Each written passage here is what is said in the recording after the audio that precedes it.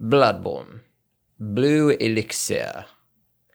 Dubious liquid medicine used in strange experiments conducted by the high ministers of the Healing Church. A type of anesthetic that numbs the brain.